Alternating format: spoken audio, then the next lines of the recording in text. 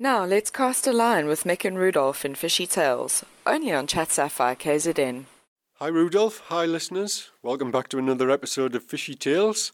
And I can't wait to pick up on the last episode when we were talking about the sardine run. So let's kick off talking about that, Rudolph. Hi Mick. Yes, hi listeners. Yeah, once again, we stuck with the sardine run. It's still sardine run time for us, and it's still fresh in our memory, all these great fish we caught with the sardines. We've gone through a bit of a quiet period now in the sardine run, but hopefully things will change in this, and we might have a bit more action before the end of the season. Oh, I can't wait, Rudolph. I hope it hasn't finished. We're at that stage where they either could come or they might go out to sea, but hey, look, we're getting spoiled. We've had the best one I've ever experienced. I'd like some more, but if it doesn't come, it doesn't come. But just remind me of a story there, Rudolph. Last year, I was on my jet ski in the middle of the sardines, and I did a Facebook Live. I put the GoPro under the water, and then when I got back to the house, I put all the footage onto Facebook.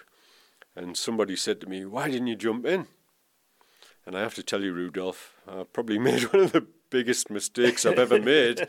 And I said, if I get 1,000 likes, I'll jump in the shoal. Oh, that's a big mistake you made there. Oh my word, Rudolph, my phone started beeping and I thought, no, what have I done? And you can't believe it, but the next day there was no sardines. And the next day there was no sardines. And the next day there was no sardines. So that was the end of the 2019 sardine run. But somebody reminded me last week, Rudolph, I made a commitment last year to jump in. And I have to tell you, though, I want to honour my commitment, but this year I've seen so many sharks, I didn't jump in. So I honestly don't blame you, Mick. What we saw this year and the amount of huge sharks out there, the last thing I'd do is jump into the sardines because you might just become part of the food chain. Oh no, Rudolph, I was seriously considering it, but you might have talked me out of it again. So what type of sharks are there in there, Rudolph? Because I've seen some big new-news in there. Yeah, Mick. It's quite funny that over the last few years when the sardines come, we get different shoals of sharks coming in. Generally, 2018, 2019, it was huge bronze whalers that came through. So those were the main shoals of shark, were big bronze whaler sharks from the Cape. But this year was a bit different. This year we found lots of grey sharks, dusky sharks, which is unusual for us to see. Most of the sharks we landed were dusky sharks. In between we got the odd spinner shark, the odd ragged-tooth shark, and I can't even remember seeing a bronze whaler shark this year where I fished. There were obviously a few around, but so I think it's different shoals of sharks that follow these sardines, depending on where they are. The bronze whalers are most probably down south, where those pockets of sardines that are still caught up in the Transkei, and they're still on their way up. But yeah, it is absolutely amazing seeing some of these huge sharks, some of them way over 400 kilos, and then they're in the shallows where they net the sardines in knee-deep water trying to eat the sardines. It's just a sight you can never ever forget when you see that. I remember we were fishing an area called Ankababa, just left of Ankamas this year, and we were standing in the water on a sandbank wading and throwing our spoons and jig and drop gear into the sardines to get some fish. And the next minute the water exploded in front of me, a meter from me, and one of these 400 kilo sharks just lifted his head out, and I just saw teeth, and I thought to myself, I better be careful. We're in a dangerous area here, but it's just absolutely amazing to see those big beasts come so close to the shore. Wow, that's incredible, Rudolph. I think you're talking me out of this commitment I've made. But on a scale of 1 to 10, we won't go through all the sharks, but which one would you rather jump in with, and which one would you definitely not jump in the water with?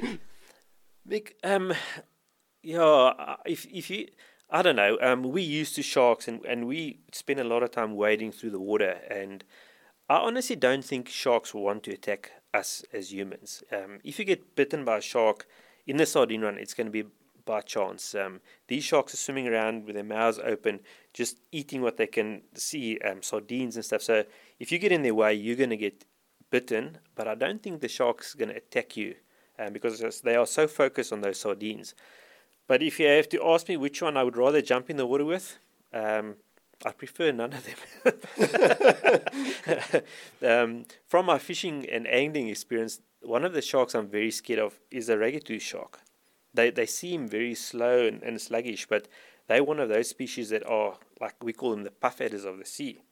When you catch them, they're very lazy and easy to land, but they are very, very fast when it comes to their biting. So I'm quite scared of a ragged shark. As I said, I won't pick one of the others either. But if I had to choose one, I think I'll feel the safest with a species like a blackfin or a bronze whaler shark, because they got smaller mouths and they can't take off such big pieces. Wow. So that leads me on to another subject, is that while you were talking there, I was thinking about the scuba divers, and I have actually dived before with the raggies, and I agree, they look lazy, but I've also learnt that in cold water, the total opposite of that. But just speaking about the scuba divers, those poor guys have had a bit of a tough time down where we are, and of course this year they haven't been able to bring the international tourists in. They haven't even brought the guys from up country, and for a lot of the lockdown period, these poor guys haven't dived themselves. It's been a hard time for scuba divers. Oh, shame, yes. The poor guys, they could only sit and watch us on the beach, and they really lost out on one of the best sardine runs ever, and I feel very, very sorry for them. And let's hope we have a very good one next year so they can make up what they lost this year.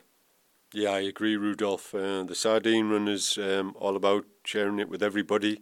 At least we got a chance to do some filming. At least we got a chance to talk about it and write about it. But if it is over, we look forward to next year.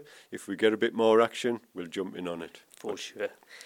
Mick, have you got any interesting stories to tell us about shark encounters out there in the big blue ocean? Oh yeah, definitely, Rudolph. So the first one comes to my mind straight away is when I was out on my jet ski one day, and I just caught a tuna. And there was a little bit of blood in the footwells, and the water was washing up onto the footwells, and the blood was coming off the back.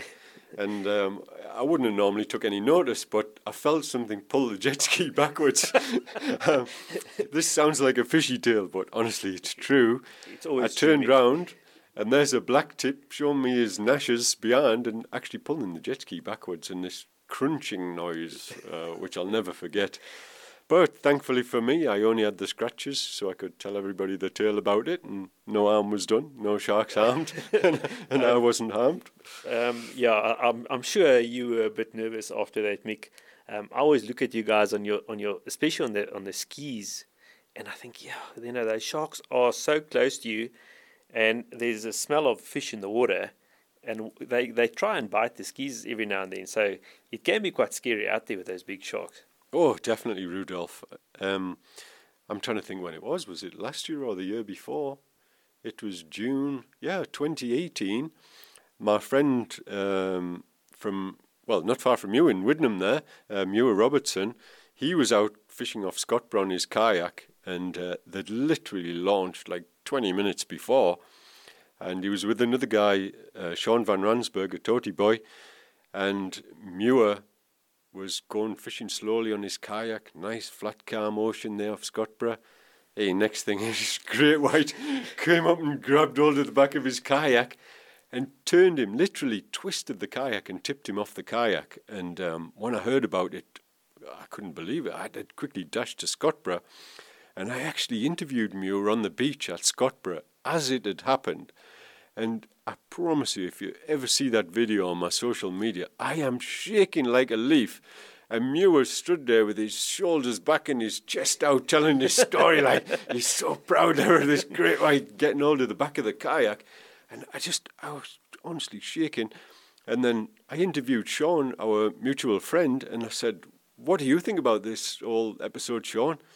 And he said, "Mick, I turned round and I seen that shark come out the water, slowly grab the kayak, tip him off the kayak, and then the next thing there was splash, splash, splash, and then Muir's head popped up, and then he disappeared. He went underwater. He said, I started paddling towards him.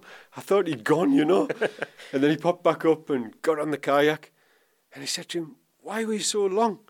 And he said, no, he tried to turn the kayak over and the rod was in the way, so he dived back under to put the rod right. So once he realised he was okay, they were headed off back to the beach. And, we continued the story and we looked at all the scratches and teeth marks on the kayak. But I have to tell you, I hope that never happens to me. That's for sure. It must be absolutely terrifying when that happens to you. And I'm sure when Mia was out there, he didn't calmly pedal back to the shore. I think it took him 2 minutes from backline back to the beach, because obviously his ski was leaking water after the shark bit holes in it as well. Yeah, for sure, Rudolph, yeah.